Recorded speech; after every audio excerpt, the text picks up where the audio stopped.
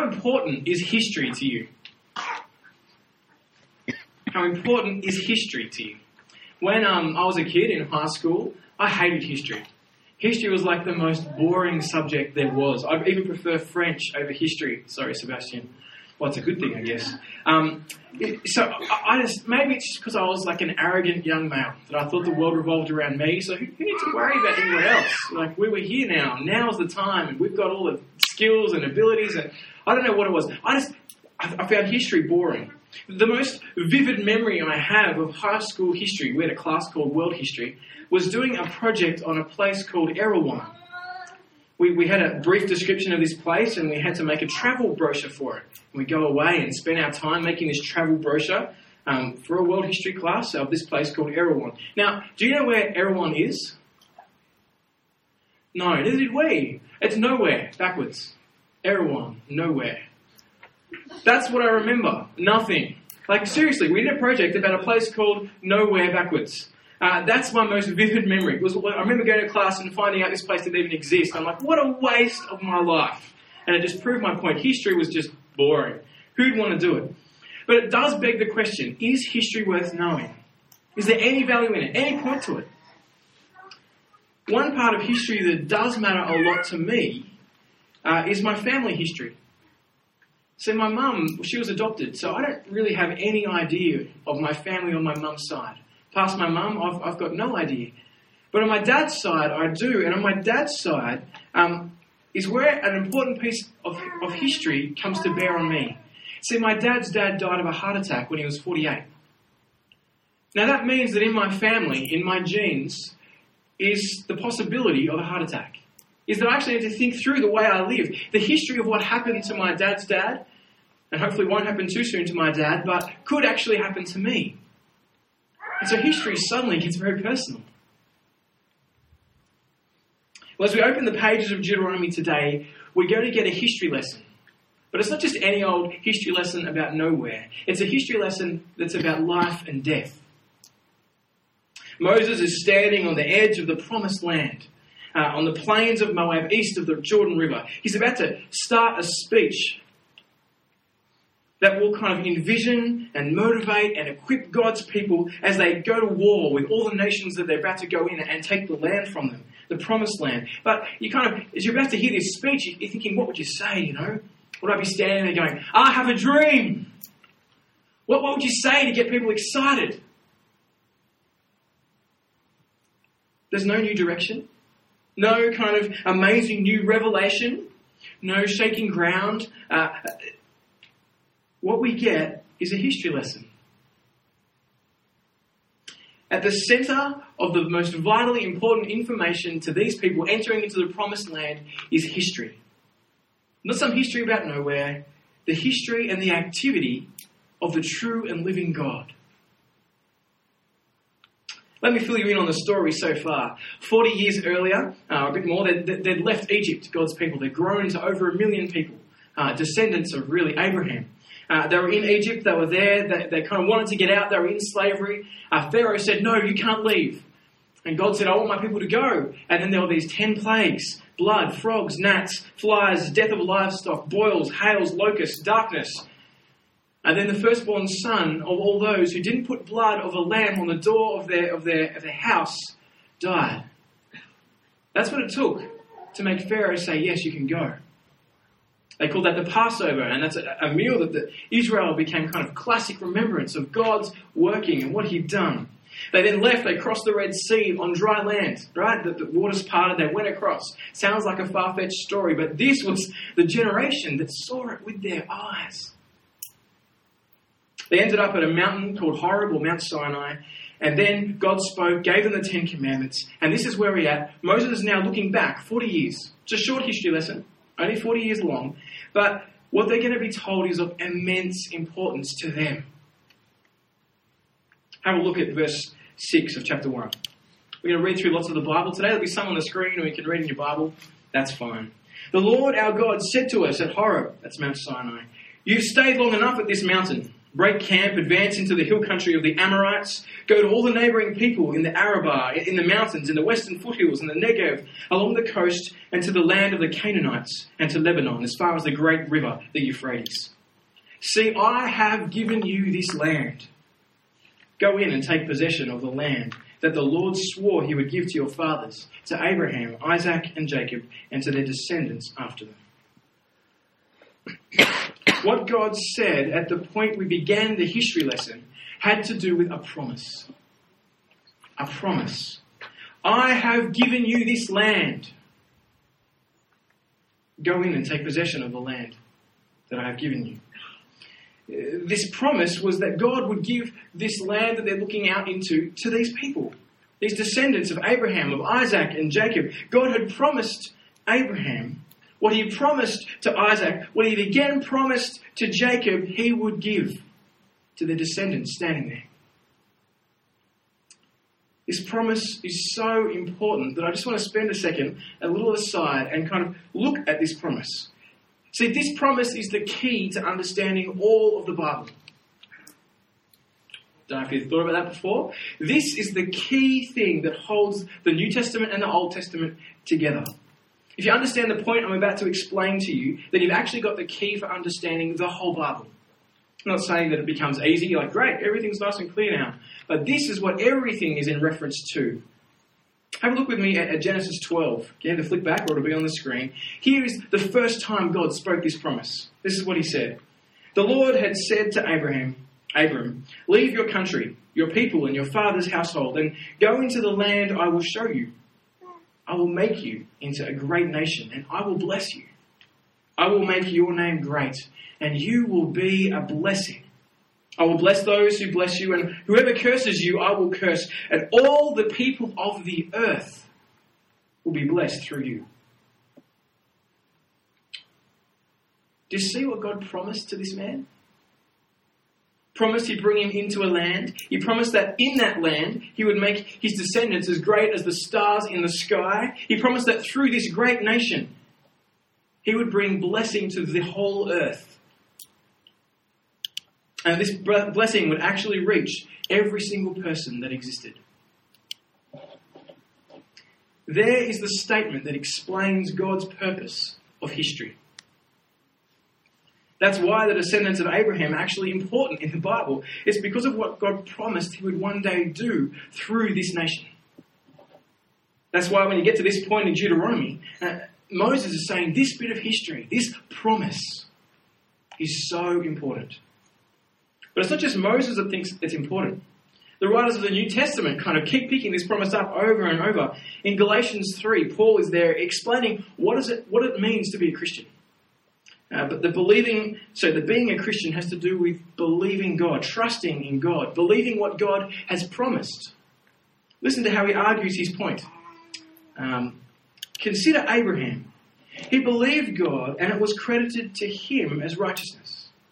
Understanding that those who believe are the children of Abraham. The scripture foresaw that God would justify the Gentiles by faith and announced the gospel in advance to Abraham, in that all nations will be blessed through you.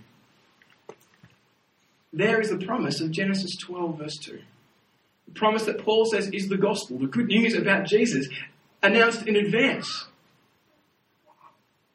And do you know how God did it? Do you know how blessing actually came to reach all nations of the earth? It's because through that nation Jesus came. One of the descendants of Israel was Jesus. And because of the good news of Jesus, the news of his death in our place, the rising again to offer us life, that has gone out into all the world. That blessing of God, the promised way back to relationship with God, is now reaching people on the other side of the globe 3,500 years later. In your hearing, this is being fulfilled. That's the theme of the whole Bible. It's God's purpose to bring blessing into the world that he made. It's God's purpose to bring blessing to the people he made. And to do it through Jesus. Now, I've got no idea why he chose to do it through Jesus. I can't give you the reason why he did it that way. He doesn't really say. But the point is, that's the way he's done it. He's done it through this one nation and through this one man who was God in the flesh. Now, whenever you read any passage of the Bible, if you ask, what's it got to do with God's promise to Abraham? And how is that fulfilled in Jesus? Then you'll begin to understand what the passage is really about. You can actually come away and see how every part of the Bible is actually connected with Jesus. That this promise was pointing forward. Because every part of the Bible, every part of the Old Testament has something to do with that promise to Abraham and the fulfillment of that promise. That's the key to understanding your Bible, is think, how does this work? How does this show me how it fulfills the promise to Abraham and points me to Jesus? Well, back to Deuteronomy 1. What we're going to see here is that this particular part of the Old Testament has in view one part of the promise to Abraham, one specific bit of entering into that promised land. What's on view at this particular time isn't all of it, but the specific bit of getting land. So have a look at verse 8, Deuteronomy chapter 1. See, I have given you this land. Go in and take possession of the land the Lord swore he would give to your fathers, to Abraham, Isaac, and Jacob. Now, what I want us to pick up here is something, I didn't notice it at first, but in this promise, there's linked a command. Go in and take possession of the land. That's what God said. So when he speaks a word of promise and a word of command.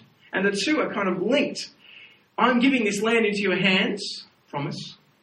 Go and take possession of it, command. And you find that those who hear the word of God, right from Abraham all the way to us, are to respond to the word of God in faith, in trust, in obedience. If God makes a promise, we ought to believe it. If God makes a command, we should obey it. And we're going to see why in this very passage. That's pretty much the life of a Christian, right? The day-to-day life of what happens. We're people who believe in the promise of the gospel. The blessing that's come through Jesus. The blessing of forgiveness of sins. The blessing that we'll get to live forever. That we will rise like Jesus rose. That's the claim of the Bible. But at the same time, there are the demands of the gospel. If you trust Jesus to save you, that he has paid the price for our sin, for our turning our backs on God, then we need to trust him to lead us. We can't say, yes, save me, but then I know better about how to live. If you really trust he is who the Bible says he is, then you'll take him at his word. You'll let him rule us. So he's both Saviour and Lord. You can't divorce the two. If you believe God's promise, then you'll obey his command. If you don't obey God's commands, then it's clear that you don't believe his promise. So I think the first thing Moses wants to recount in this history lesson to the Israelites is what God said to them back at Horeb 40 years later. Go and take possession of this land. History is rooted in a promise. And that promise came with a command. Now, I want to spend another kind of sidetrack for a little bit because I think there's something important here as well that I just want to look at. That isn't the main line of what's happening. But I think it's a fantastic reminder to us. Sometimes God's faithfulness to his promises leads to certain practical problems. Things we've got to work out. Have a look at verse 9. 1 verse 9 of Deuteronomy. At that time I said to you, you are too heavy a burden for me. This is Moses speaking. To carry alone. Why is that? Well, verse 10. The Lord your God has increased you in numbers so that today you are as many as the stars in the sky. The faithfulness of God. May the Lord, the God of your fathers, increase you 1,000 times and bless you as he's promised. But how can I bear your problems and your burdens and your disputes all by myself? Choose some wise and understanding and respected men from each of your tribes and I will set them over you. God's faithfulness to his promise has resulted in too many people for Moses. It's like, how can I do this? There's over 1 million people there. How can he lead over 1 million people on his own by himself? Now, I struggle to do the admin for church and write studies and talks and meet with people. And there's only like 60 of us, right? Moses had over 1 million. What am I complaining about? Moses goes on to propose an organisational solution to this practical problem. He kind of delegates their leadership and comes up with a particular structure. He takes the leading men of each tribe and says, right, I'm going to set you up over thousands, and then there'll be people below who are after like hundreds, and then 50s, and then 10s, and tribal officials. But what I want to focus in on is not the kind of whatever practical solution he comes up with, but thinking through why he does it the way he does. The organisation he comes up with has to reflect the purpose of God. The organisational structure that he sets up can't take over. It's got to fit in with and reflect and submit to God's purposes. So he says to the leaders in verse 17, do not show partiality in judging. Hear both small and great alike. Because that's what God's like. Don't be afraid of any man, for judgment belongs to God. Bring me any case too hard for you, and I will hear it. See, it's the purpose of God that matters. So as Moses is faced with this particular organisational difficulty, as he sorts it out in a particular way, his very kind of key idea is to not lose sight of what God is doing.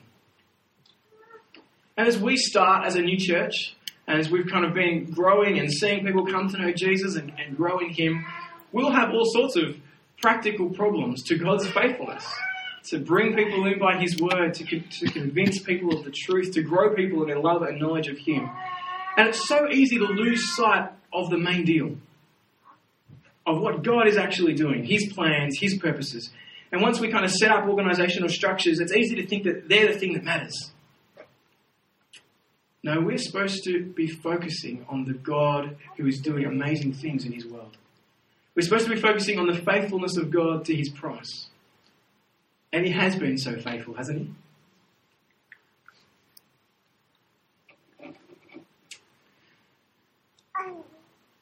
So, I want to skip now to the third and final kind of section, which is really the most important and serious part of this history lesson. Have a look at verse 19 of Deuteronomy chapter 1. Then, as the Lord our God commanded us, we set out from Horeb.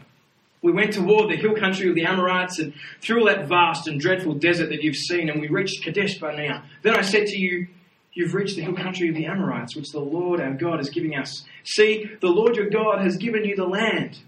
Go up and take possession of it, as the Lord, the God of your fathers, told you. Do not be afraid. Do not be discouraged. And here we see clearly the effect of God's promise. See, if someone promises you something, sometimes that you believe them, sometimes you don't. Sometimes they're faithful, sometimes they're not. When the creator of the universe promises something, well, there is no need to be afraid. Do not be afraid. Do not be discouraged. God, the ruler of the world, has promised this will happen. You don't need to worry that it won't be fulfilled. Put yourself in Israel's shoes for a second. You've had every reason to be afraid of the Amorites. They're like gladiators, these guys. They're huge. It was their land. They're just going to give in and go, yeah, come on, take our place. We'll go somewhere else. It's going to be messy. It's going to be hard. And these guys were big. I don't know if they were ugly, but it's the kind of feel you get, right? These guys were kind of brutish. They were the muscliest, there we go, of the kind of countries around them. They had powerful weapons of the day. Israel were camping in tents in the desert. These guys had fortified cities with walls right up.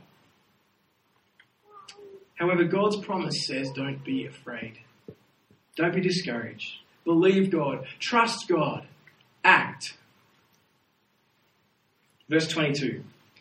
Then all of you came to me and said, let us send men ahead to spy out the land for us and bring back a report about the route we are to take into the towns we will come to. Now, I don't think it's immediately obvious, but what you start seeing here is like this seed of doubt. This little question coming in. Which way will we go?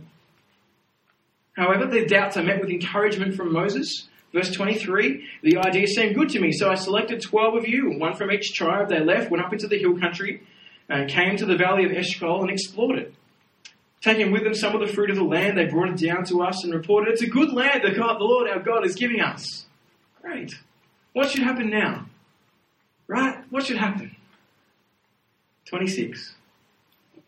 But you are unwilling to go up. You rebelled against the command of the Lord your God. You grumbled in your tents and said, the Lord hates us. He brought us out of Egypt to deliver us into the hands of the Amorites and destroy us. Where can we go? Our brothers have made us lose heart. They say the people are stronger and taller than we are. The cities are large with walls up to the sky. We even saw the Anakites there. The gladiators, the kind of freaky ones. Disobedience and unbelief. Where does that come from? How does it happen?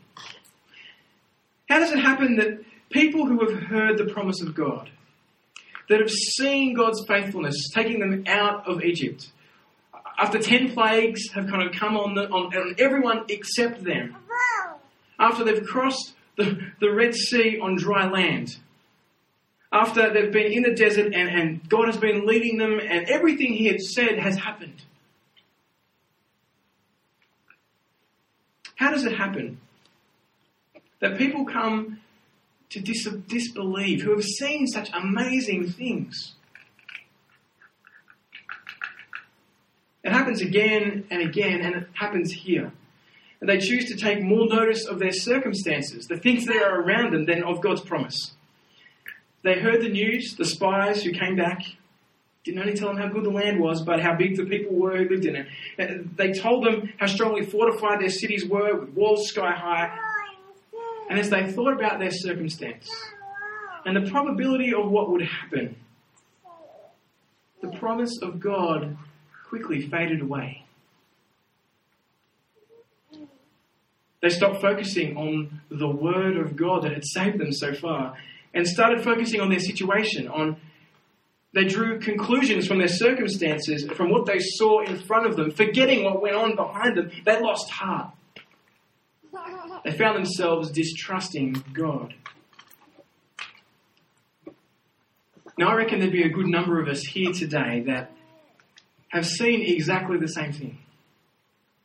Whether it's in your life or the lives of those around you. We know the promise of God. We've heard Him speak. We've seen what Jesus has done. We know that Jesus has offered life and forgiveness. Because He's died for us. Because it's happened in history. He's risen again, and we're convinced of that fact. We know God is at work in His world, bringing people to Himself by the good news, by the gospel, men, women and children as they meet Jesus. But I bet you've found yourself in a circumstance where it just seems so unbelievable. I mean, is this really true?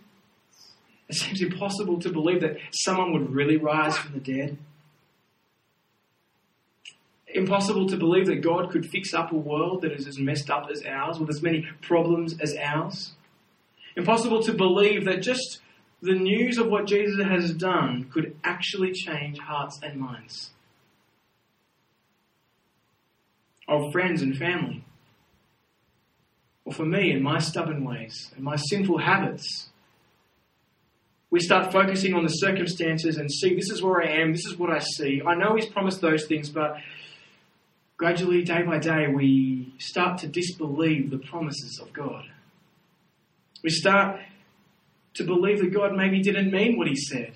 Maybe they wrote it down wrong. Maybe it wasn't passed on wrong. Actually, maybe God did say those things, but He's got some evil motive and He's just trying to kind of pull us away and play with us like some sort of chess set.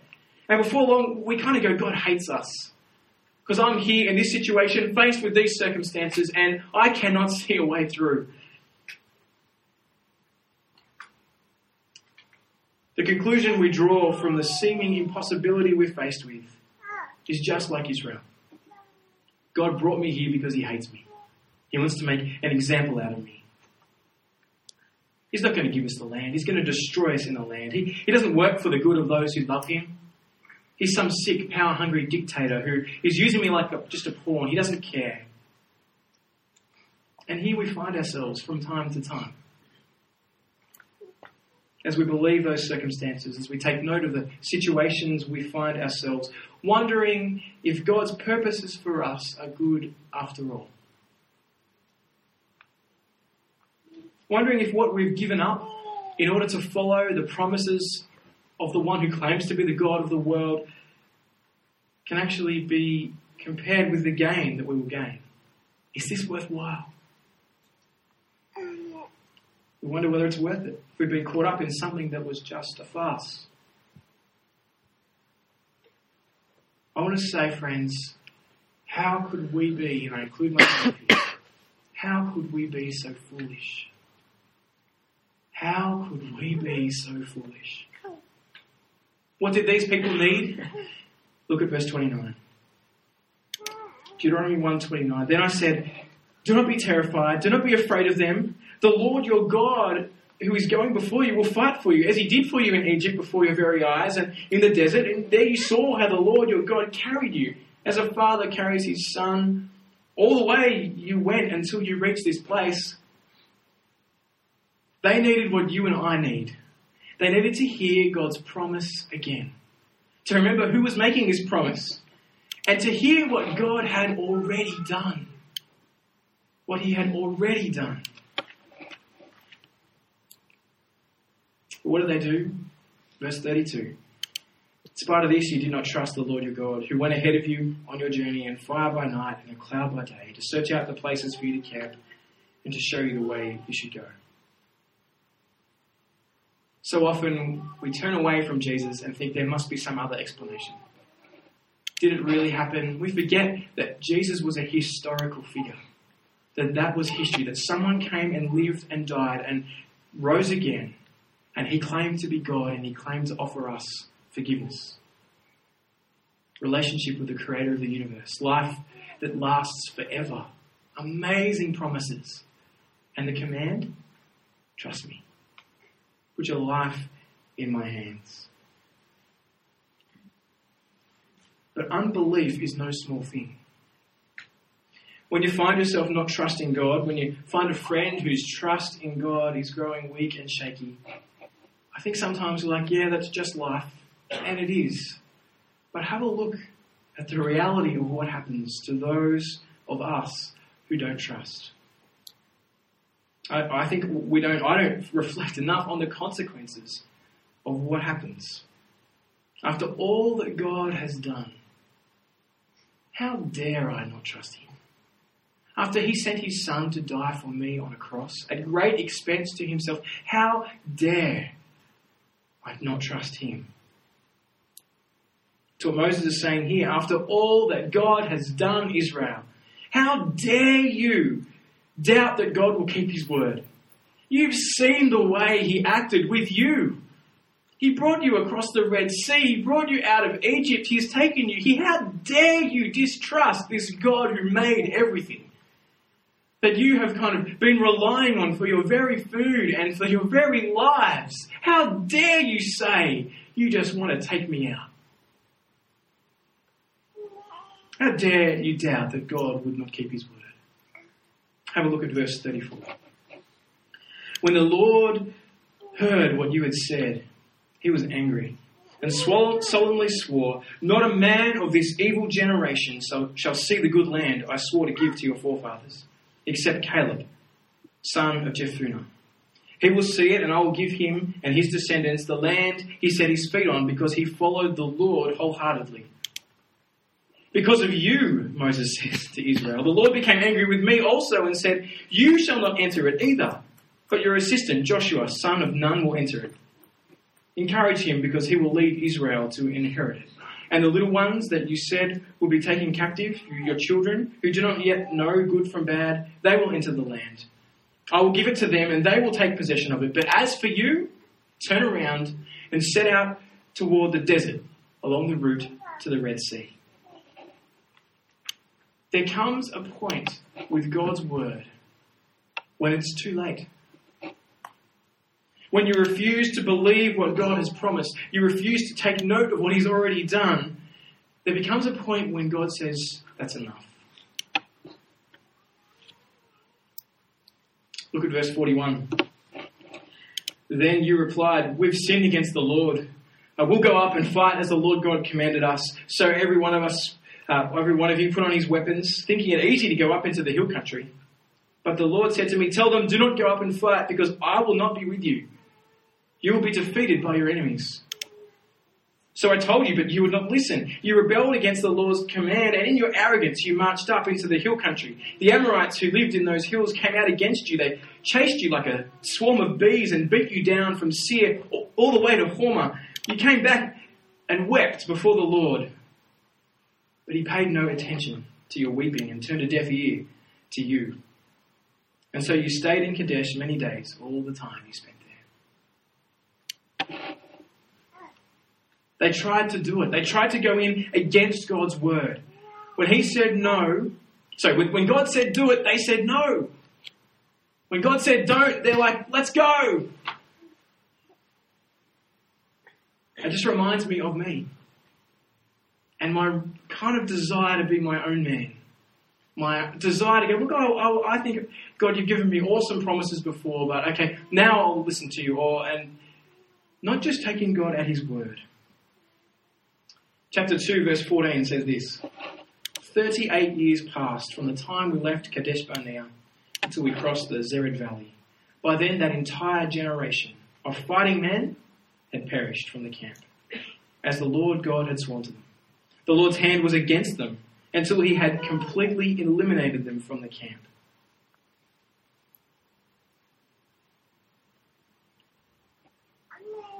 I don't know about you, but I find it hard to take unbelief as seriously as God does. This episode is picked up in a number of places through the New Testament. Remember what happened. If you want to look later, Hebrews 3 and 4 talk about this in detail. What they try and do is they're trying to highlight the extraordinary seriousness of refusing to believe God. And the question we've got to ask ourselves and one another is, what more do you want God to do? Seriously, what more would you want God to do before you trust him? Before you take him at his word and follow him? Before you put his desires before your desires? What more do you need to be fully convinced that he loves you? To be fully convinced that he has your best interests at heart? What more do you want? What more do I want?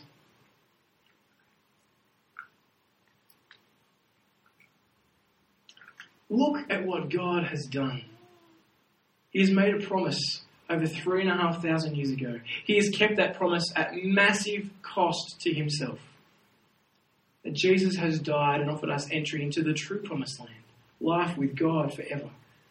Jesus paid the penalty for you and me. He faced God's anger towards us for what we have done so that we could stand in right relationship with God like he was. Yet we still want more. The future for those of us who reject God's promise, who refuse to believe God, will be like the fate of the people and worse. The people who died in the wilderness, who died in the desert. God does not take being ignored lightly. And why should he? He's done it all for us. He said, just trust me. But so often we are so arrogant and think the world revolves around us. Friends, we have a God that has acted throughout history. A God that has shown himself to us in so many ways. At amazing cost to himself. Offered us so much. And what he says is, trust me. Put your life in my hands. You can't deal with your own rebellion against me, but I have done that for you. When I reflect on what Jesus has done, when I see the fact that he died in my place, it makes me want to go, yes. How stupid have I been to not trust you? Now, you might have all sorts of questions, and that's good. We want to encourage questions. We're not saying just, shut your eyes and believe. But the point is, history, the history of Jesus is worth knowing. The history of Jesus is vitally important for the way we live. The history of Jesus will affect your eternity. So won't you join with us and struggle together as we trust the God who has saved us? Let's pray. Father God, you have been an amazing God throughout history. As we read the pages of the Old Testament, as we see the way you've acted, the way you've loved your people, despite your people ignoring you, despite your people rebelling against you and thinking they know better, Lord, we are reminded of what an amazing God you are. No powerful dictator that's just playing chess and using us as pawns, but a God who would pay the ultimate price so that we could know you. Father, help us to seriously check out history. To come and see the way Jesus has died. He's been raised to life and offers us life. And at the same time, the way he calls us to put everything at his feet. Lord, help us to do that. It's not easy to give up the reins of running our lives our way. We all struggle with it, Father, and at times feel like we always want to jump back in the driver's seat of our life. But Father, convict us by your Spirit. As we come and look at your word and we hear you speak, remind us of what an amazing God you are. A God that loves us and that cares for us. Lord, help us to put our lives in your hand, to live in a way that brings you praise, that shows that we haven't got it all sorted, but that Jesus does. And our lives are found there. Our future is found in him. All our hopes, all our dreams make sense because of who Jesus is. Father, captivate us through your Son, by your word, so we might live for you. Amen.